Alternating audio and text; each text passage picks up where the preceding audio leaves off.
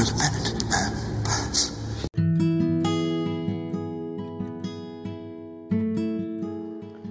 In 5, 4, 3, 2, 1. Hello again, and welcome to another episode of Only the Penitent. I am your host, Kenneth. Today's episode, God doesn't need your love. Master John Fellis will be with us in a moment. As always, you can reach us at www.onlythepenitent.com. We're working on a new email. You can still reach us at onlythepenitent@icloud.com, but we are attempting to create an offshore email as we see more and more Christian ministries, Christian sites, Christian churches are being deleted by big tech. So we're attempting to move our website and our email offshore to protect us for anything that could possibly occur in the future. Today's episode, God doesn't need your love.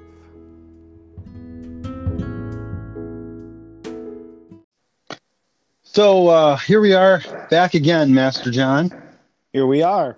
All right.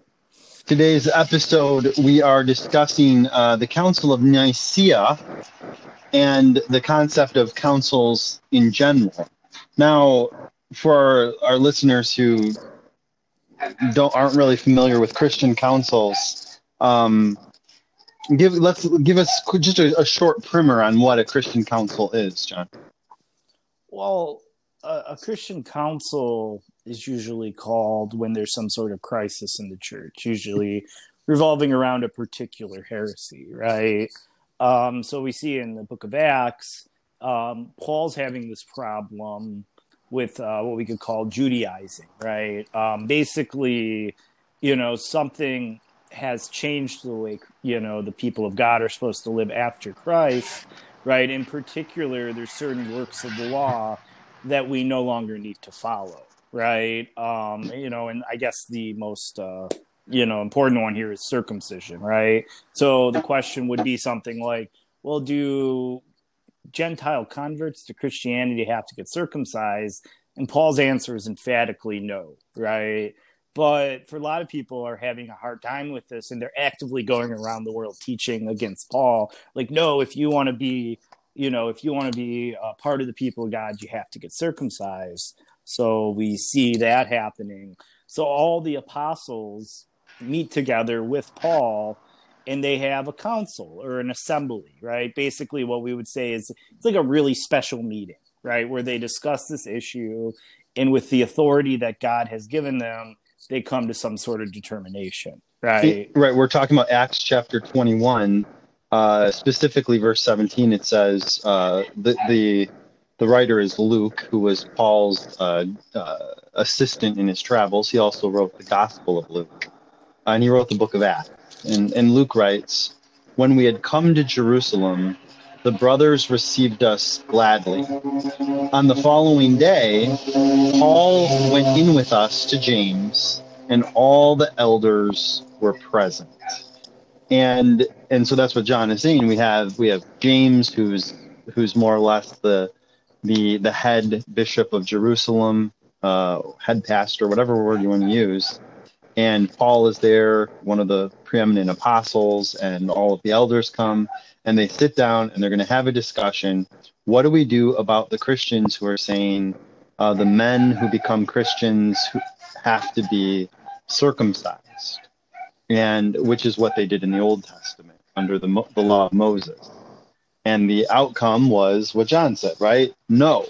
Yeah, no, you don't have to get circumcised. And they do sort of prohibit certain things, like you're not supposed to eat meat sacrificed to idols. Well, why is that? Because there's a problem of idolatry there, right? So idolatry is still forbidden because it's part of the moral, immutable law of God, right? But these other things, right, this something like circumcision it's not an eternal law, right? It's something that God instituted for a particular people over a period of a particular time. Right. And we no longer have to do that. So a lot of people listening maybe are circumcised, but that was, they say, what, for hygienics or something. Yeah. Right. It wasn't a religious, it's not a religious thing. Well, maybe it is for some people, like the Bill Gates out there in the world, right? But I'm just making a little joke.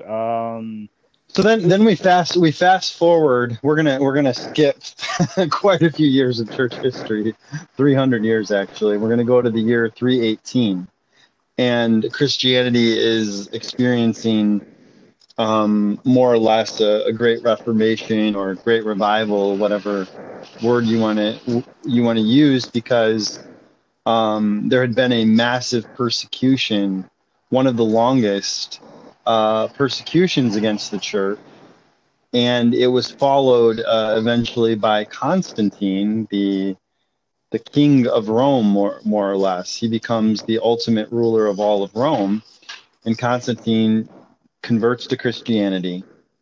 And now Christianity is growing in leaps and bounds because the leader of Rome is a Christian.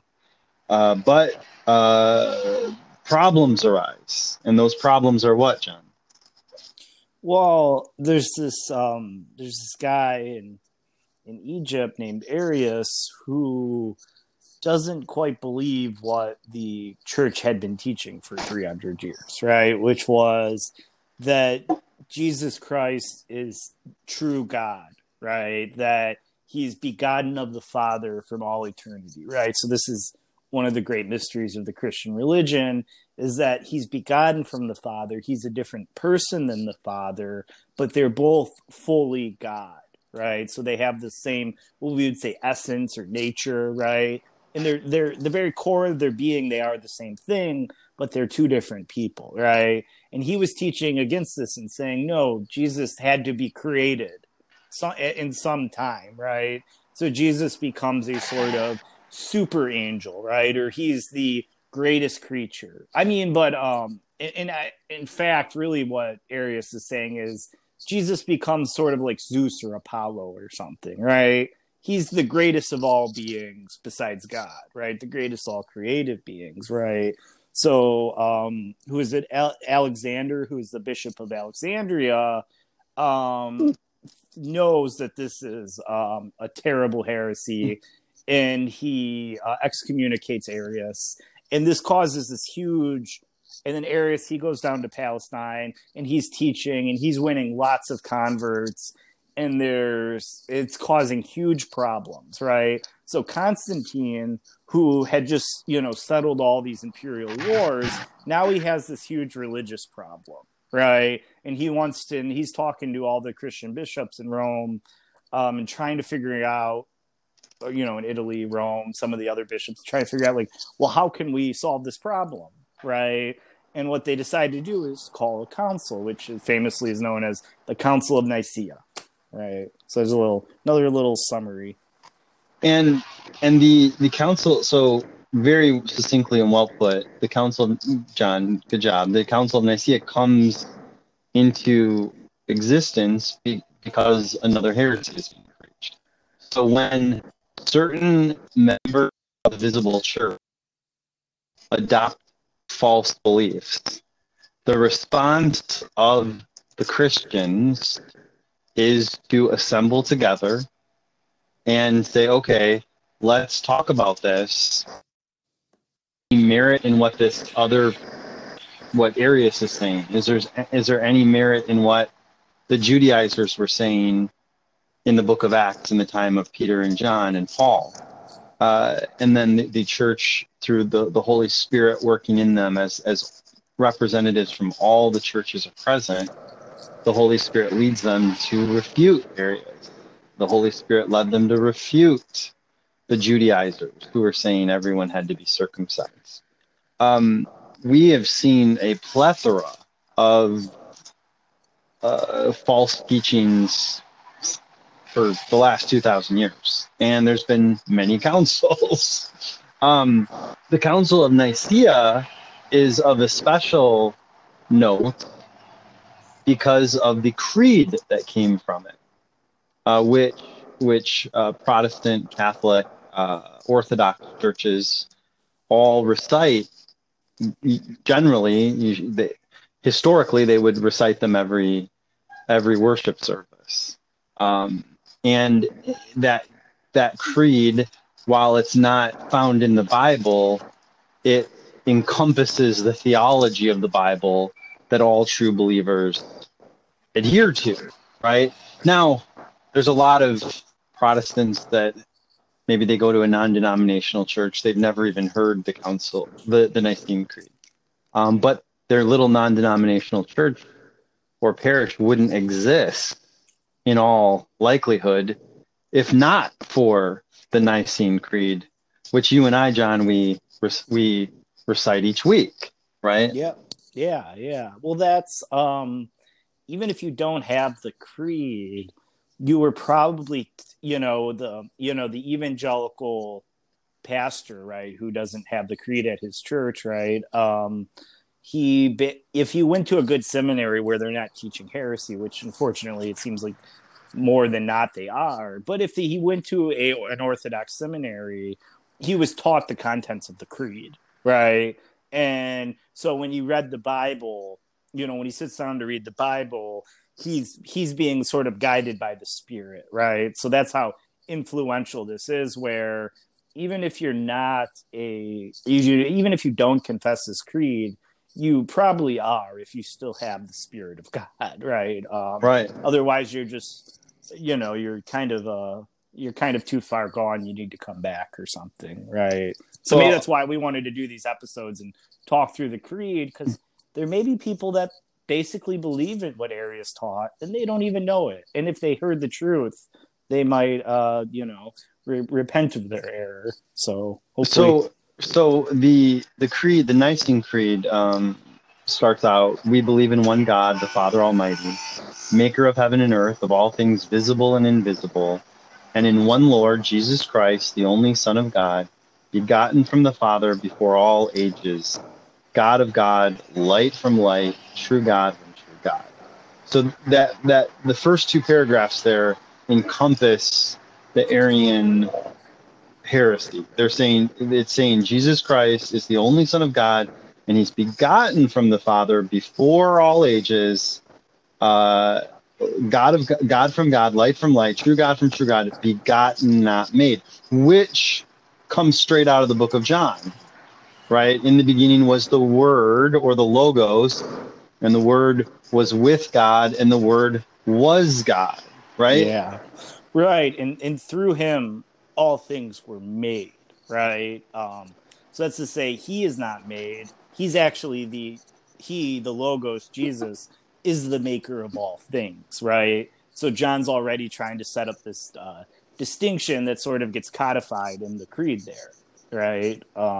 Christ is the maker. He's not something made, right?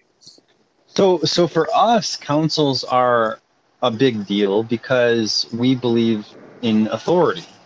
So when Constantine declares there's going to be a council, and he calls all the bishops from all the lands to come to the Council of Nicaea, we would recognize the authority of those men that were coming. They were the heads of their churches, the heads of the regions, the bishops, and ministers and elders that came.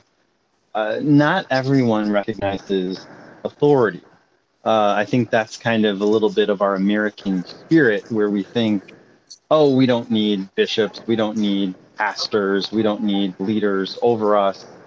It can just be us and God. I've seen this a lot, with evangelicals, non-denominational people that resist authority. They don't like authority.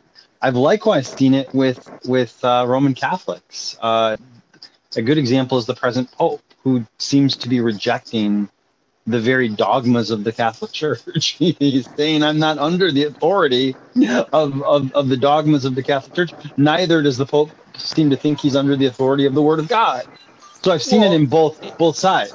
Yeah, right. So that's the sort of, so if you're reared in a higher, a traditional church atmosphere, the one error seems the one error, it seems, pretty easily to recognize. It's like, oh, that guy's sort of doing his own thing. Well, where is that in the Bible, right? I mean, did God really? I mean, are you Elijah to be out in the wilderness by yourself? I highly doubt it. And then the other error, yeah, I heard someone say this recently. There was something called ultramontanism, right? This was some of the French believe this, right? It means beyond the mountains, right? So it basically gave the Pope so much authority that, yes, the Pope stands above all church tradition, all church teaching, right? Which is manifestly absurd. So here we go again. We have this leftist Pope, right? Who's saying, oh, no, I believe in equality and freedom and liberty for all. But then he's actually exerting himself as this authority, beyond imagining, right? So it sort of goes both ways, right? And like the Bible says, turn not to the left hand or to the right hand, right? And so that's why, like, walk the straight and narrow path, right? And that's what we're, when we think of it, authority, we have to do, right? So God can give men authority, but on the other hand, God doesn't make man such an authority that he's a substitute for God, right? And God's word and God's, truth, So one of the important outcomes of the Council of Nicaea in I said the date before, I think it was 311. Forgive me if I got the date wrong. Was that of the 300 or so bishops that showed up, is that it provided Christians a specific profession that allowed them to define who Jesus was in relation to God the Father, the Holy Spirit, the Trinity. It gave us something to confess, right? And why is confession a big deal? We see in the New Testament, the words of Scripture says, if we confess with our lips and believe in our hearts that Jesus Christ is Lord, that putting ourselves under the authority of God, putting ourselves under the authority of anyone, generally involves confession, right? That's what the early Christians were subject to the Romans who attempted to get them to confess that Caesar was God with their lips, right? That's all that they had to do, and they wouldn't get thrown into the Colosseum. Just confess that Caesar is God with your lips. And so confession is a big deal. Yet I don't know how many evangelicals, non-denominational people, I'm not sure how many people in those categories realize how important it is to confess what we believe regularly.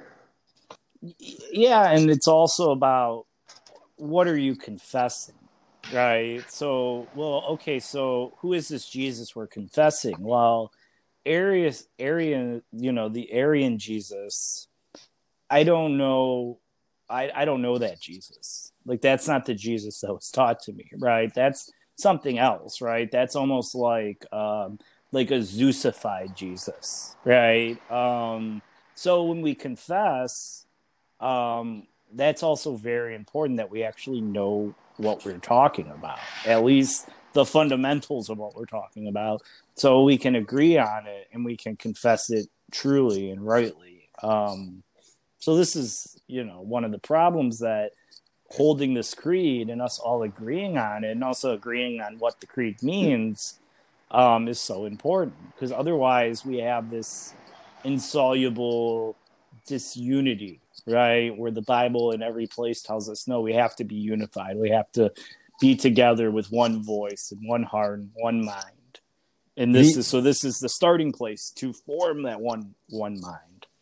So the other element of, while it was important that at the Council of Nicaea that they nailed down clearly the nature of Jesus, who Jesus is, his origin. It was also important for the bishops at Nicaea to nail down the Trinity, the Holy Spirit. In one of the modern heresies we've dealt with there's some splinter groups of Protestantism, the Muslims who aren't Christians, but they believe this too. They believe that in a radical monotheism, that there's only one God and there's only one nature to God. Now, why is that a problem? Because the Bible teaches there's only one God, but that there's three natures: God the Father, God the Son, God the Holy Spirit. Why is that a big deal? From the importance of that is without the biblical teaching that comes from King David and the New Testament, that God is one but is three natures, is that therefore before God created all things, he didn't create all things out of need. He didn't, in other words, if there was only one God and only one nature, well, how would that God know what love is? There's no one Right. there's nowhere to love him. There's no one to love him. But because God is one, but he has three natures, he experiences perfect love, perfect fellowship, perfect community within the Trinity. He doesn't have to create people to love him in order to experience what love is. I'm getting a little philosophical here. No, I think that's right. Do you mean nature or person? Because Or that's why when we talk person, about this, excuse me, person. I apologize. Person. person, or well, when we talk about these things, there's all these different words that are highly philosophical, and they actually come from the Greek, right? So we'd have to know a little Greek, and so I just mean so we can agree on terms, right? So Absolutely. person. Well, Absolutely. people also translate that substance, right? So there's three substances in one essence, right? So and when you think of substance, you kind of think of nature too, right? So so using the word nature, that may be closer to what we kind of mean, because we think of nature as the sort of the thing that's on top of the essence or something, right? Sure. So I mean, so yeah, when we're talking about these things, like you're saying, like yeah, it's very philosophical. It's like this is sort of the highest Christian mystery, right? And so some people would say it's very complicated, but it's also very simple, right? And I think people do have a lot of problems with this because we've been trained to think in a very unphilosophical way, right? In a materialistic sense, meaning we've been trained in the Western world to only view the world in what we can see with our eyes. But this Right. point, the point that God doesn't need humans to love him, is as important as Jesus was there in the beginning, before all things were created. Both of those issues were dealt with in Nicaea, and it was absolutely vital, because if we believed in a God that needed humans to love him, we would be believing in an imperfect God. But Right. instead, the Logos is perfect. The Logos is entirely without any gray area. It's complete in his perfection. That's an important distinction, because Muslims, they can't understand that. Their God is a very limited God. He can't be the creator of all things. Well, right. And so this God is a monism, we would say. So monism, mono just meaning one, right? And ism, idea, right? So just having this idea of one thing, humans can sort of get to that, right? Now that having this Christian notion of Trinity, of three substances in one essence or in one thing, right? We readily admit this is sort of a mystery, but it's, I think God, he reveals himself to us, and he truly is, and he wants us to meditate and contemplate and think on what all this means, to actually draw him closer and like draw him into, like you were saying, this Trinitarian love, this essential love, right?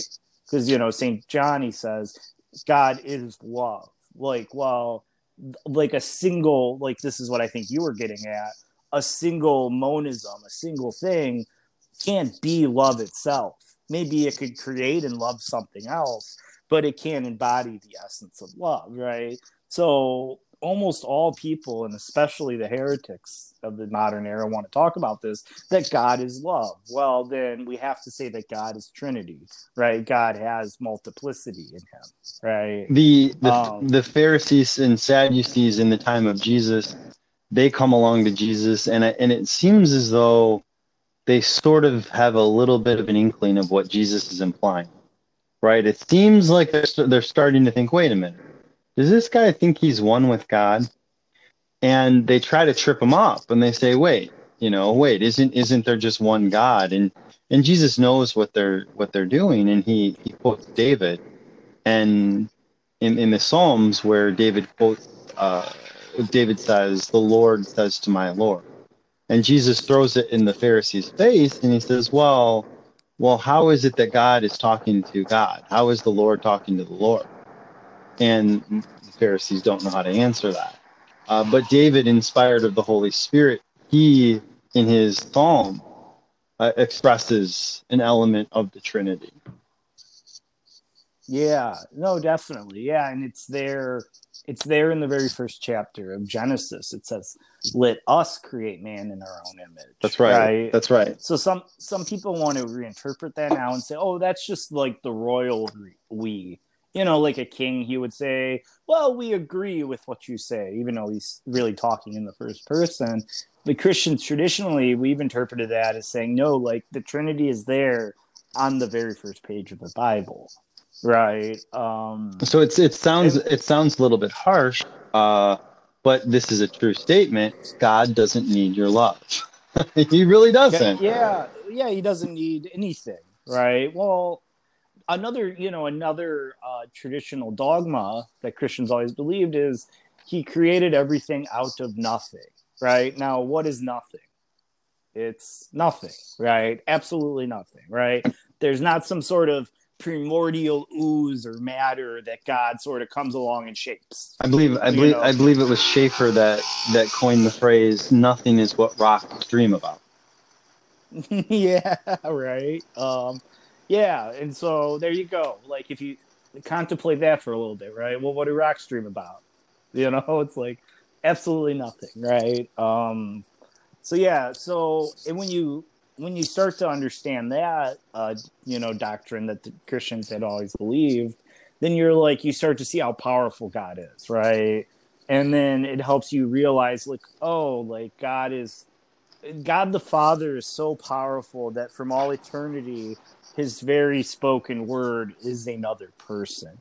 His very being is spirit, right? And the spirit is another person. Like this is how powerful and completely beyond everything God is, right? And we're all very blessed that God has shown us these things, because relative to God, humans are extremely stupid, right? We've seen a lot. We've seen a lot of that in 2020. Instances of how stupid humans really are. Yeah, well, I mean, Scripture says in numerous places that we're actually pretty dumb, right? And so modern men, they're so offended by that. It's like, we went to the moon. What do you mean we're dumb, right? Well, think about God as Kenny and I have been describing him, right? That being is wisdom itself, right? Is knowledge itself, is being itself, right? So we should be very humbled and realize no matter what we achieve with our minds, right, with our bodies, it's sort of like nothing. It's like Solomon says, well, it's wind, right? It's air. It's hot air, right? Just sort of blowing away. The one I've been Presbyterian or Reformed or Anglican for darn near my entire life, and the reason being is at a very young age in my teens, as I started reading the fathers of the faith, people such as Augustine, John Calvin, even as a teenager, I realized how important it was to have these creeds, to confess these things with our mouth, because it's not enough to simply, in our mind, to quietly think these things, but taking it a step further and publicly declaring that we believe in one God, the Father Almighty, maker of heaven and earth. That that is a sort of a confirmation of what is inside of our heart. In the books of wisdom in the Old Testament, it tells us, from the abundance of the heart, the lips speak. And so having the Nicene Creed and having other creeds that we confess, such as the Apostles' Creed, which we didn't cover in this episode, it's the culmination of what's in our heart. And the creed is absolutely central to the Christian faith.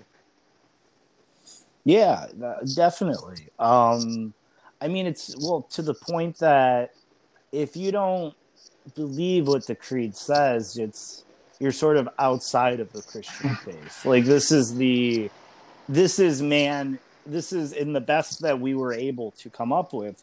This is our summation. Some would call it the symbol of our faith, right? And it's like, if somebody's saying something and you're like, it doesn't sound right, well, go back and look at this creed. And if they're saying something against it, then you kind of know, like, oh yeah, that's wrong. You know, you want to move away from that as quick as you can. Flee from it as if it were the plague, even, I would say. One of the things that always frustrated me when I'd meet someone that went to such and such church, and I would either visit the church, or in the age of the internet, I'd go online and look up that church. I would go to try to find out, well, what are the creeds that this particular local church adheres to? And so many churches don't have any creeds or confessions that they publicize. So you don't really know what they believe. But when the modern churches and local churches, when they just simply say, hey, we adhere to the historic Nicene Creed from the 4th century. We adhere to the Apostles' Creed. We adhere to whatever confession, whether it be the Heidelberg or Westminster, it doesn't even matter. But it gives us a starting point in being able to connect with these Christians. Without creeds and without confession, kind of don't really know what people believe. It can be a mishmash. Right. It can be a mishmash of anything. Right, and that's a lot of those churches. They might have a statement like "our beliefs," and then Right. it lists something that the pastor sat down and wrote. And they might all be true, these beliefs. But then it's kind of like, well, when you say "our," you mean your particular church, right? Well, what is it that all the churches ought to believe, right? And this is sort of it, right? This is the mark of faith, the mark of unity. And yeah, so if you've never read it, I just, go on Google and just Nicene Creed and you check it out, because it is something amazing. That brings us to the end of the episode. Once again, you can email us at onlythepenitent@icloud.com. Our website, onlythepenitent.com. Until next time, thanks for joining us.